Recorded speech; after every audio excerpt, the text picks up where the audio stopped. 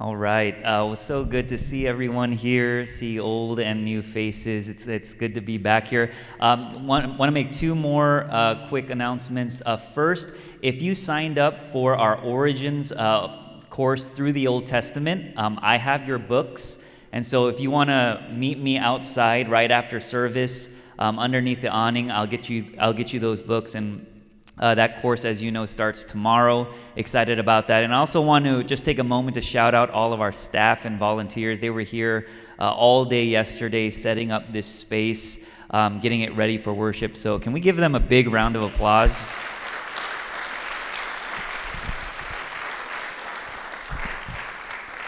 All right. Well, as always, I have the privilege of bringing us God's Word. If you have your Bibles, if you want to turn with me to the Gospel of Mark. Mark chapter 1, verses 16 to 20. If you can choose your translation, we're going to be looking at the ESV, the English Standard Version. Mark chapter 1, verses 16 to 20. This is the reading of God's Word. Passing alongside the Sea of Galilee, he saw Simon and Andrew, the brother of Simon, casting a net into the sea, for they were fishermen. And Jesus said to them, "Follow me, and I will make you become fishers of men." And immediately they left their nets and followed him. And going on a little farther, he saw James, the son of Zebedee, and John, his brother, who were in their boat mending the nets. And immediately he called them, and they left their father Zebedee in the boat with the hired servants and followed him. Amen. We're starting a new series at our church today through the Gospel of Mark. For those of you who don't know, Mark is the earliest gospel. When people come up to me and they're new believers or curious about the faith and they say, "Where do I start in the Bible?" I usually point them to the Gospel of Mark. It's really short, concise, but is a perfect snapshot of Jesus' life and ministry. And to give us a little bit of an overview of the entire book, in literature and film, if you're familiar with it, there's a technique called dramatic irony. And dramatic irony is when the audience knows what's going on, but the characters in the story have no idea what's going on. So, this is used in horror films a lot. You have a serial killer at the beginning of the movie. You watch the serial killer go into the shower, and then the first scene opens with a woman coming home from work and she's about to go into the restroom, and we as the audience are like, "Don't go in there, there's somebody in there," and that's where the tension is. I don't know why I used that example to introduce the book of Mark, but that is basically the context of the book of Mark. The way that the story opens is the story opens with the line, "The beginning of the gospel of Jesus Christ, the Son of God." So right off the bat, the author tells us this is who Jesus is. Jesus Christ, the Messiah, the Son of God. But then nobody else in the book of Mark, none of the characters know who he is, and that's where the tension lies. And there's this moment in Mark 8, which is exactly halfway through the book, when the tension is increasing and rising, and all of a sudden everything builds up to this climactic moment when Jesus turns to Peter and he says, "Who do you say that I am? Who do you say that I am?" And it's like this moment, if you're reading through the book of Mark as the reader, it's almost like Jesus turns to the camera and looks directly at you and says, "Who do you say that I am?" And it's like this double irony that happens, and what makes Mark such an amazing piece of literature is that even though we as the reader technically are in on the secret, even though we know who Jesus is, as we read through the book of Mark, we start to have to examine ourselves, and we start to have to ask ourselves the question, wait a second, do we know who the real Jesus is? We've all had a certain image of Jesus that's been constructed for us. For some of us, this version of Jesus was handed down to us by our parents, by our communities of faith, by our families of origin. For me, the version of Jesus that was handed down to me was a Jesus who only showed up at 5 a.m. in the morning and on the last night of retreats. It was a Jesus who always voted Republican, a Jesus who hated secular music. And this is the Jesus that was constructed in my mind. And I think we all, if I were to poll every single person in this room and ask you, who is Jesus to you, you would give me a different answer. And what we don't often realize is how we view Jesus What we believe the real Jesus to be often dictates the way we relate to him, the way we relate to others, and the way we move through the world that we live in. And so that's the big question that's driving this series. We're trying something new in our church. If you're in a community group or if you're in our college ministry, typically when we do sermon discussion at our church, you hear the sermon preached and then you discuss it during the week. And this season, we're actually flipping that. So you actually have time with your community groups to wrestle with the text, and then you come on Sunday and hear it preached. And that puts a lot of pressure on me, obviously, but I think one of the reasons we're doing this is we realize so much of our image of Jesus has been inherited, has been borrowed or leased by our pastors, by our leaders, by our parents, and we haven't really spent the time, we haven't really gotten a chance to sit with texts and ask ourselves, who do we really believe Jesus is? We haven't had time to sit with our doubts and our questions and our preconceived notions about Jesus. We've usually relied on our leaders and mentors to do that for us, and that's why we want to allow you to sit with it first, and then you get to hear an interpretation of that same text when you come on Sundays. And so the text we're looking at today that many of you have already sat with this past week is from Mark 1, and is Jesus' calling of the first disciples, very familiar text. For a little bit of context, earlier in Mark 1, we have the baptism of Jesus where the Holy Spirit descends and he says, "You are my beloved Son with whom I am well pleased." And then immediately after that, the Spirit leads Jesus into the wilderness for a time of testing and preparation. And then Jesus emerges from the wilderness in verses 14 and 15 right before this, and he makes this epic announcement. He says, "The time has been fulfilled. The kingdom is at hand. Repent and believe the gospel." When you talk about epic announcements that have changed the course of history, this is it. This is the one. Many of you here know that yesterday was the 20th anniversary of 9/11. It's crazy to me that it's already been 20 years. I realize that we have college students in our church who weren't even born when 9/11 happened.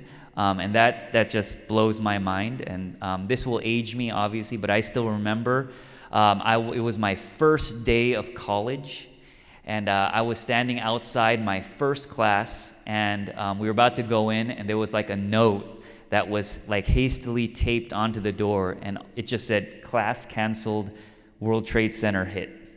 That was it. And I was like, what is going on? That's back in the day when some only people over the age of 30 will know this, but that's when they had TVs that rolled around on carts in the hallways. That was the thing, and there was a TV on a cart in the hallway of my classroom, and I looked at it. There's a reporter reporting on the first plane hitting the Twin Towers, and in real time, behind her, I see the second plane hit the World Trade Center.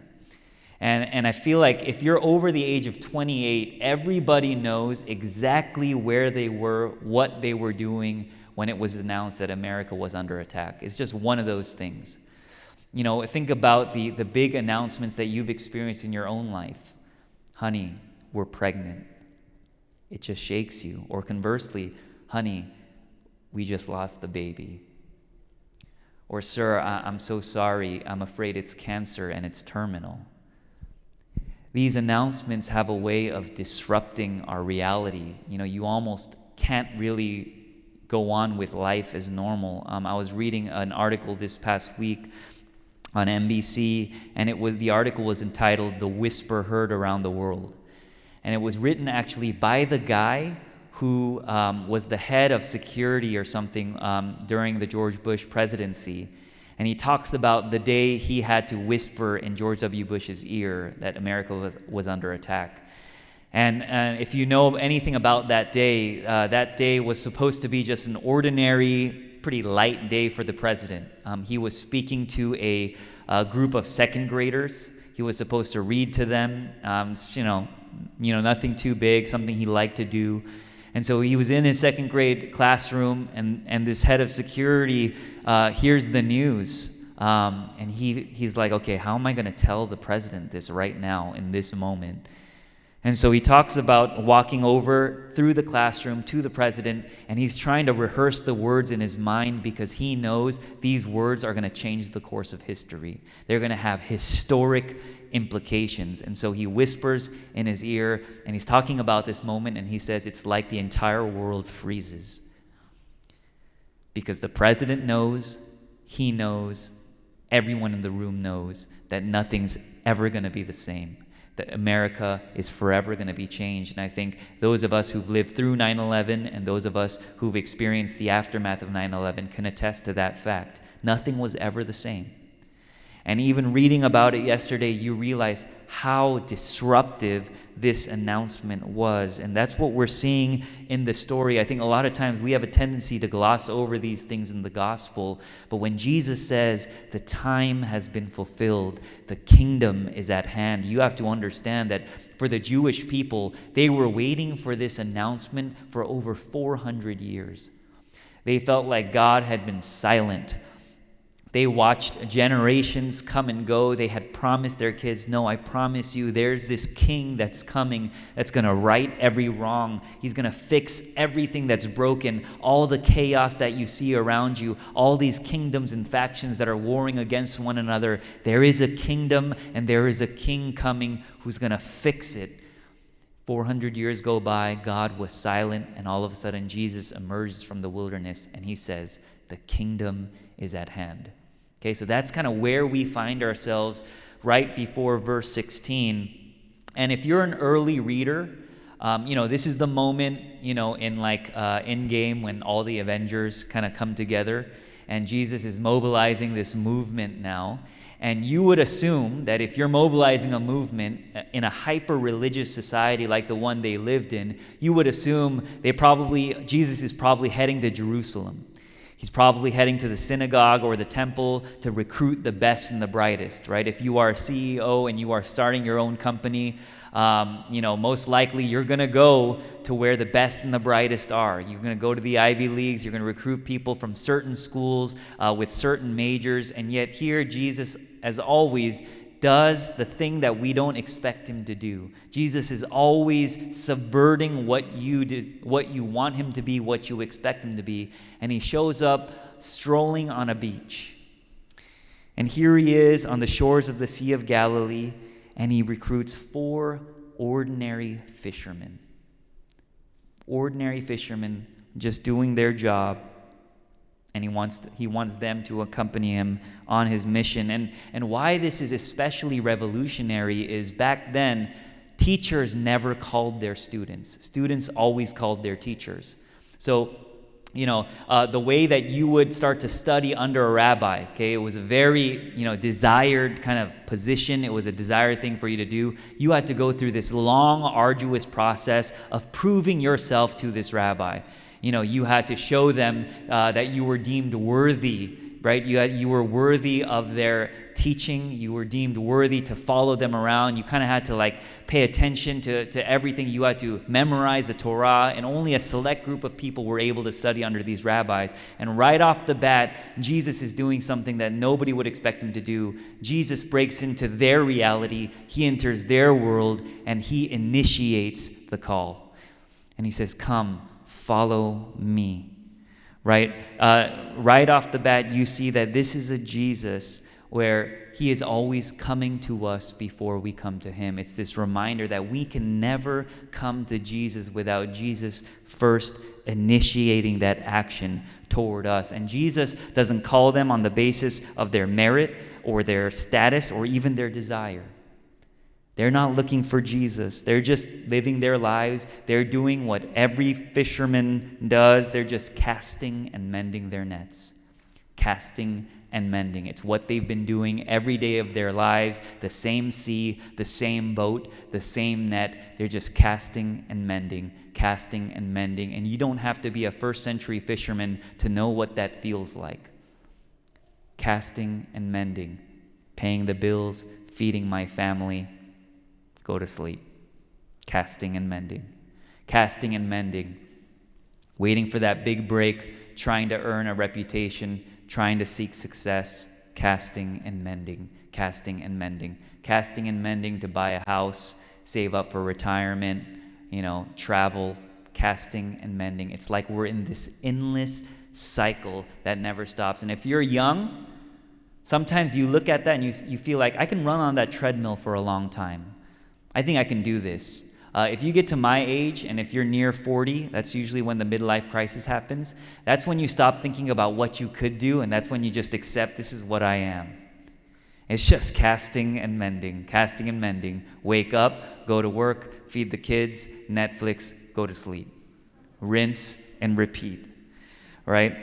Best-selling author David Foster Wallace, in one of his last interviews before his death, talks about what it's like to live in America around the millennium. And he says this, and I think it's so prophetic. He says, there's something particularly sad about it, something that doesn't have very much to do with physical circumstances or the economy or any of the stuff that gets talked about in the news. It's more like a stomach-level sadness. I see it in myself and my friends in different ways. It manifests itself as a kind of lostness. A stomach-level sadness. Do you know what the most jarring and demoralizing thing is? Is to sit in the house you've worked your entire life to buy and have to ask the question, is this it? It's demoralizing.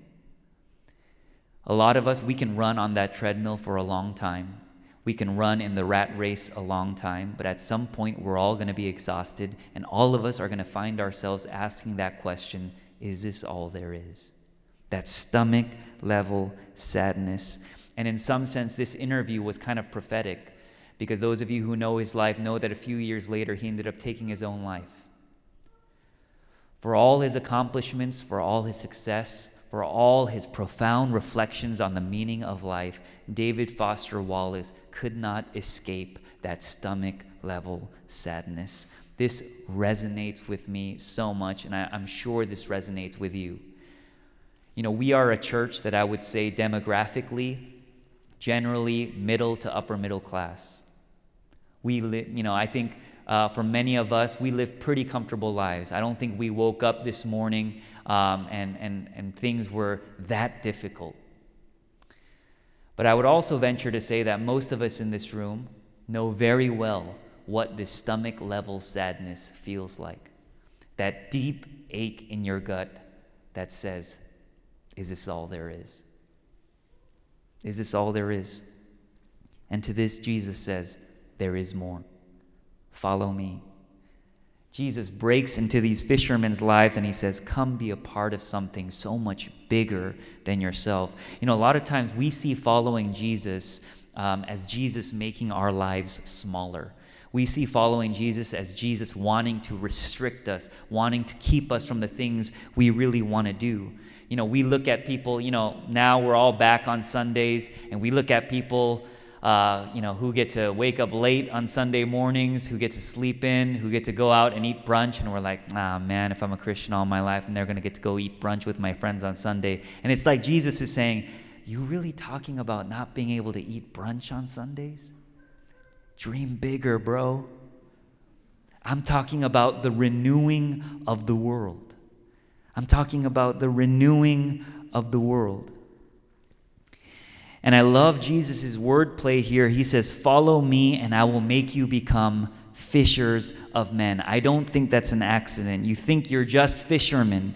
I want you to be fishers of men. It's this idea that God has a unique call for your life that is specific to you and your specific context. Wherever you find yourself this morning, whatever your circumstances are, whoever you find yourself entrusted to or for, Jesus has a specific invitation for you to follow him and join him in the redemption of the world.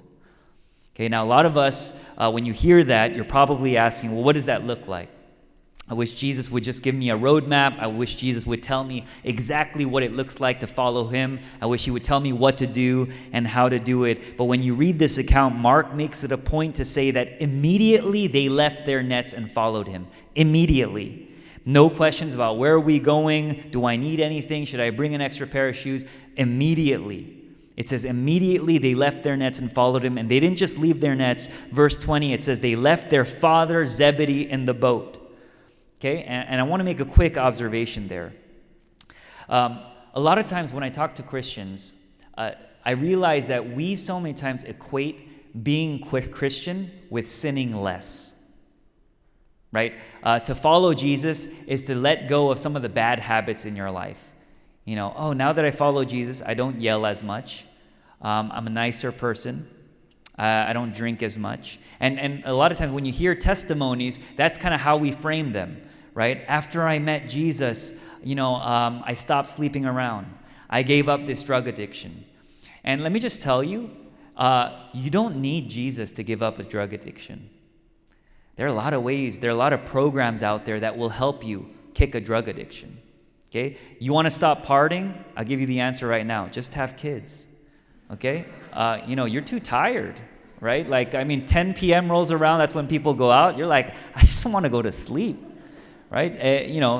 Much easier than following Jesus. Okay? Just get married, have kids. But what Jesus is showing us here is that he says, following me isn't just about letting go of the bad things. It's about letting go of the good things too. It's about letting go of everything. Work is a good thing. Created by God for us. It's a gift. But if you worship work, it will eat you alive. You will use people to get ahead, and you will neglect all the important relationships in your life. Family is a great thing. But if you worship your family, you will destroy your marriage, you will destroy your kids when they can't live up to the picture-perfect standard you've created in your mind. Friendship is a great thing. It's a gift from God. If you worship friendship and you put expectations on that friend that you know he or she will never be able to meet, in the end, you will end up destroying that friendship and you will end up pushing that friend further and further and further away. And Jesus says, to follow me is to surrender every aspect of your life to him. To let go of the good things that have become ultimate things, right? And this is what we see in these fishermen. I mean, we can't really comprehend this in our context now, but back then, to leave your father and to leave the family business was to leave everything. Okay? This is why in the text, everyone is introduced in relationship to their family. It was a very communal, familial culture, right? This is why you see Andrew, brother of Simon, James, son of Zebedee, John, James's brother, right? For them, letting go of their family and letting go of their nets was to leave their identity. It was to leave their livelihood. It was to leave their security blanket. It was to leave their future. And the fact that James and John had hired servants means they were probably pretty well off too. A lot of times we have this misconception that these fishermen were poor and that they had no other choice but to follow Jesus. We don't see that in the text. That's actually not true. They had hired servants, means they probably had a lucrative fishing business. And to be honest, they would have been pretty comfortable without Jesus. They would have been comfortable but unfulfilled. That deep stomach level sadness. Comfort is the enemy of faith. If you're not a follower of Jesus and you're joining us today, at this point you're probably saying, this is too intense. If this is what being a Christian is, thanks but no thanks. I think I can figure out my identity, I can figure out meaning and purpose on my own, and maybe you're thinking that. Let me tell you a quick story. When I was in middle school, I went on this short-term mission trip to Mexico with my church, and we had a free day to ourselves, and our entire team went on this exploration through this super deserty area, okay? And we were split up into two groups, and my tour guide was this young tour guide from Mexico, didn't speak any English, and he decided to take our group on a little detour, okay? And so he takes us into this area that it feels like we shouldn't have been anywhere near there.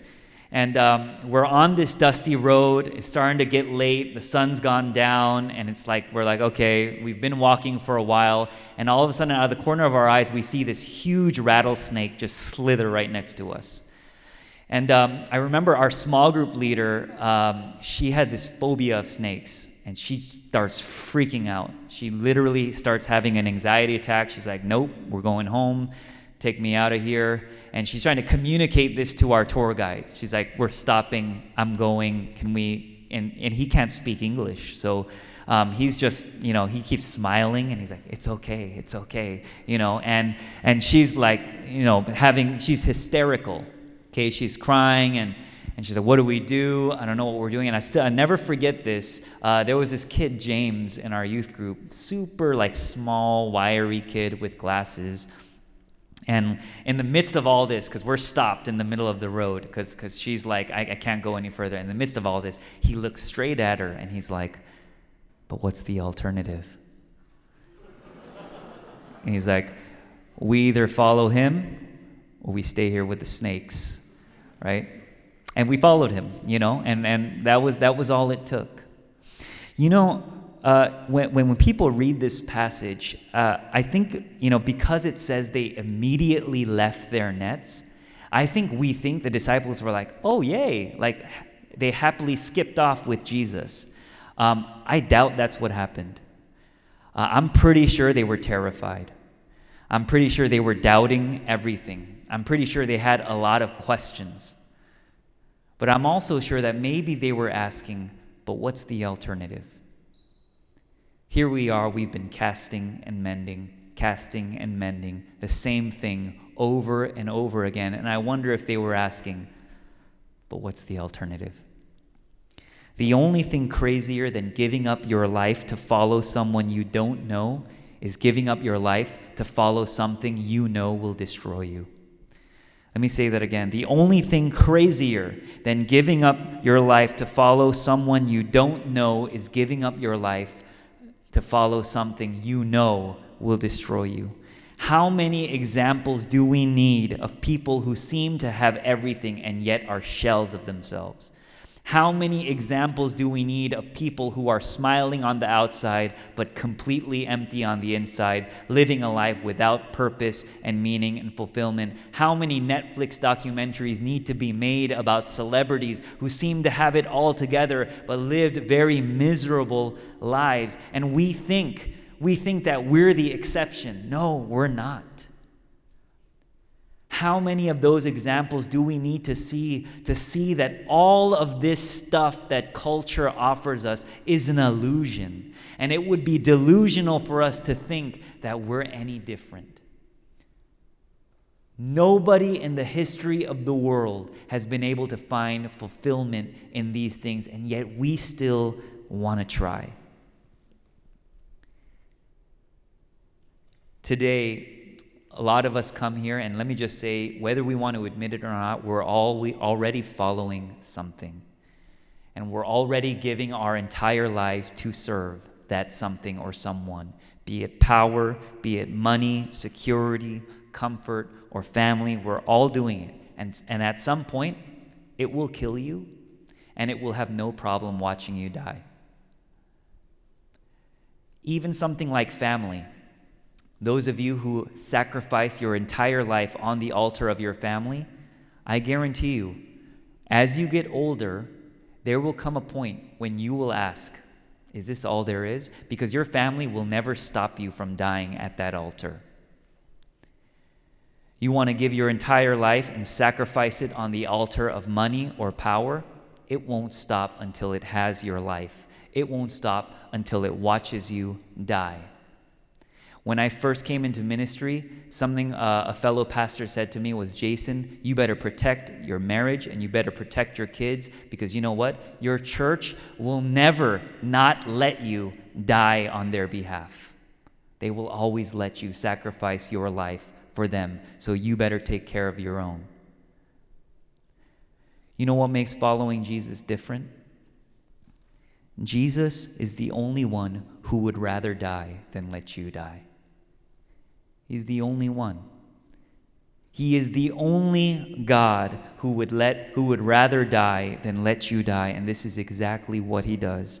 You know, when people read this story, they talk a lot about the faith of these four men. Man, I can't believe these fishermen. How do they just immediately leave their nets and follow Jesus? And nobody talks about how crazy it is that Jesus calls people to follow him knowing they're not going to be able to. For all the multitudes that followed Jesus throughout the course of his life and ministry, the multitudes who followed him as he healed the sick and he fed the 5,000 and casted out demons, do you know who was there when he died? None of them. Jesus died alone. They followed him when it was convenient, and they abandoned him when it wasn't. Why would Jesus call them? And it makes you wonder, maybe it was never about their faithfulness to begin with. Maybe it was always about his. Maybe it was never about their ability to follow him. Maybe it was about Jesus. Because Jesus surrendered his life for you and me, because Jesus submitted perfectly to the will of the Father, when God looks at you today, he doesn't see who you are today. He sees who you could become.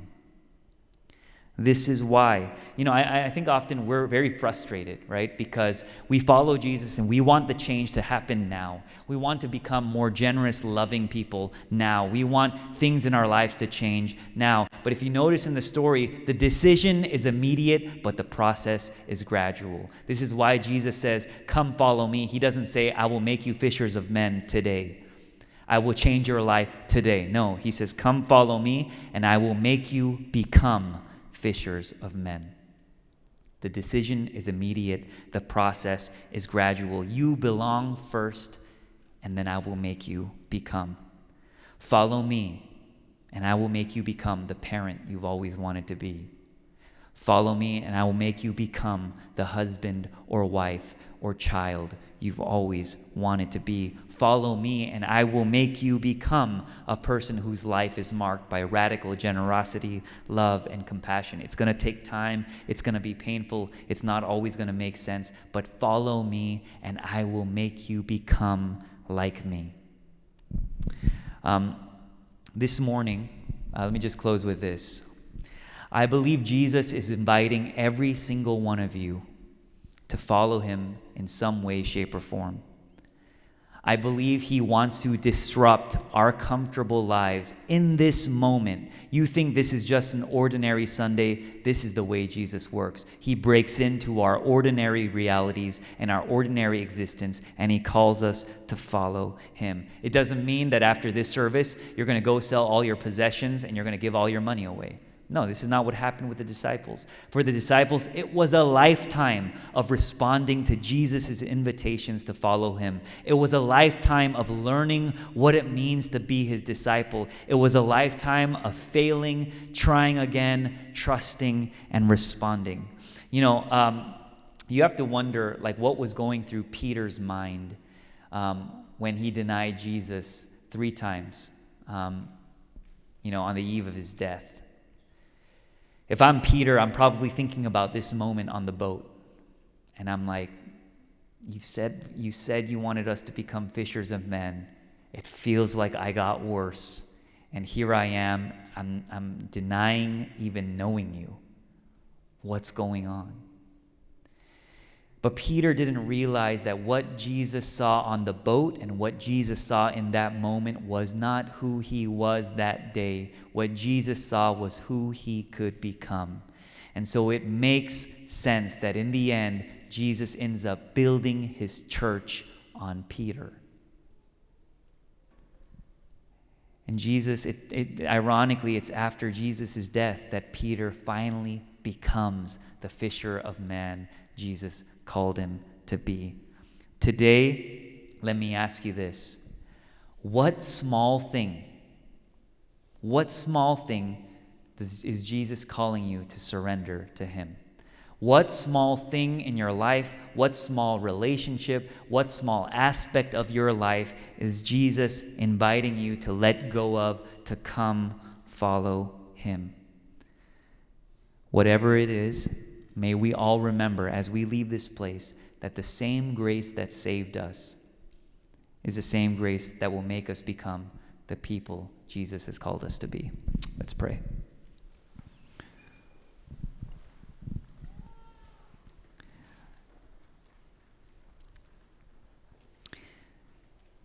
Heavenly Father, I know that many of us come today and we can relate to the sense that all of life has become just this casting and mending, the same pursuits, the same things, the same struggles over and over again in an endless cycle. And I know that even though many of us can say that we live comfortable lives on the outside, though many of us can say objectively things are pretty good, that at the end of the day, if we were to really examine our hearts, I think many of us would say that we know what it feels like to have that deep stomach level sadness, that deep ache that wonders, is this all there is? And I pray that this morning, Holy Spirit, would you show us that there is so much more that you are calling us to in this life, that you are calling us in our specific stations in life, in our specific workplaces, in our schools, in our relationships, to become fishers of men, to join you in the renewing of the world. God, help us to dream bigger. Help us to see that life is so much more than this rat race we've been trained to believe it is. Father, thank you for the gospel. Thank you for showing us on the cross what unconditional love looks like. Thank you for pursuing us even when we don't pursue you. Thank you for seeing us even when we don't see you. Thank you for never letting go of us, though we've often let go of you. And I pray that this morning you would give us newfound vision, newfound purpose, and meaning for our lives. That we would follow you with all our doubts, with all our questions, with all our uncertainty. Help us to follow you. We love you. We give you all the praise, honor, and glory. In Jesus' name, amen.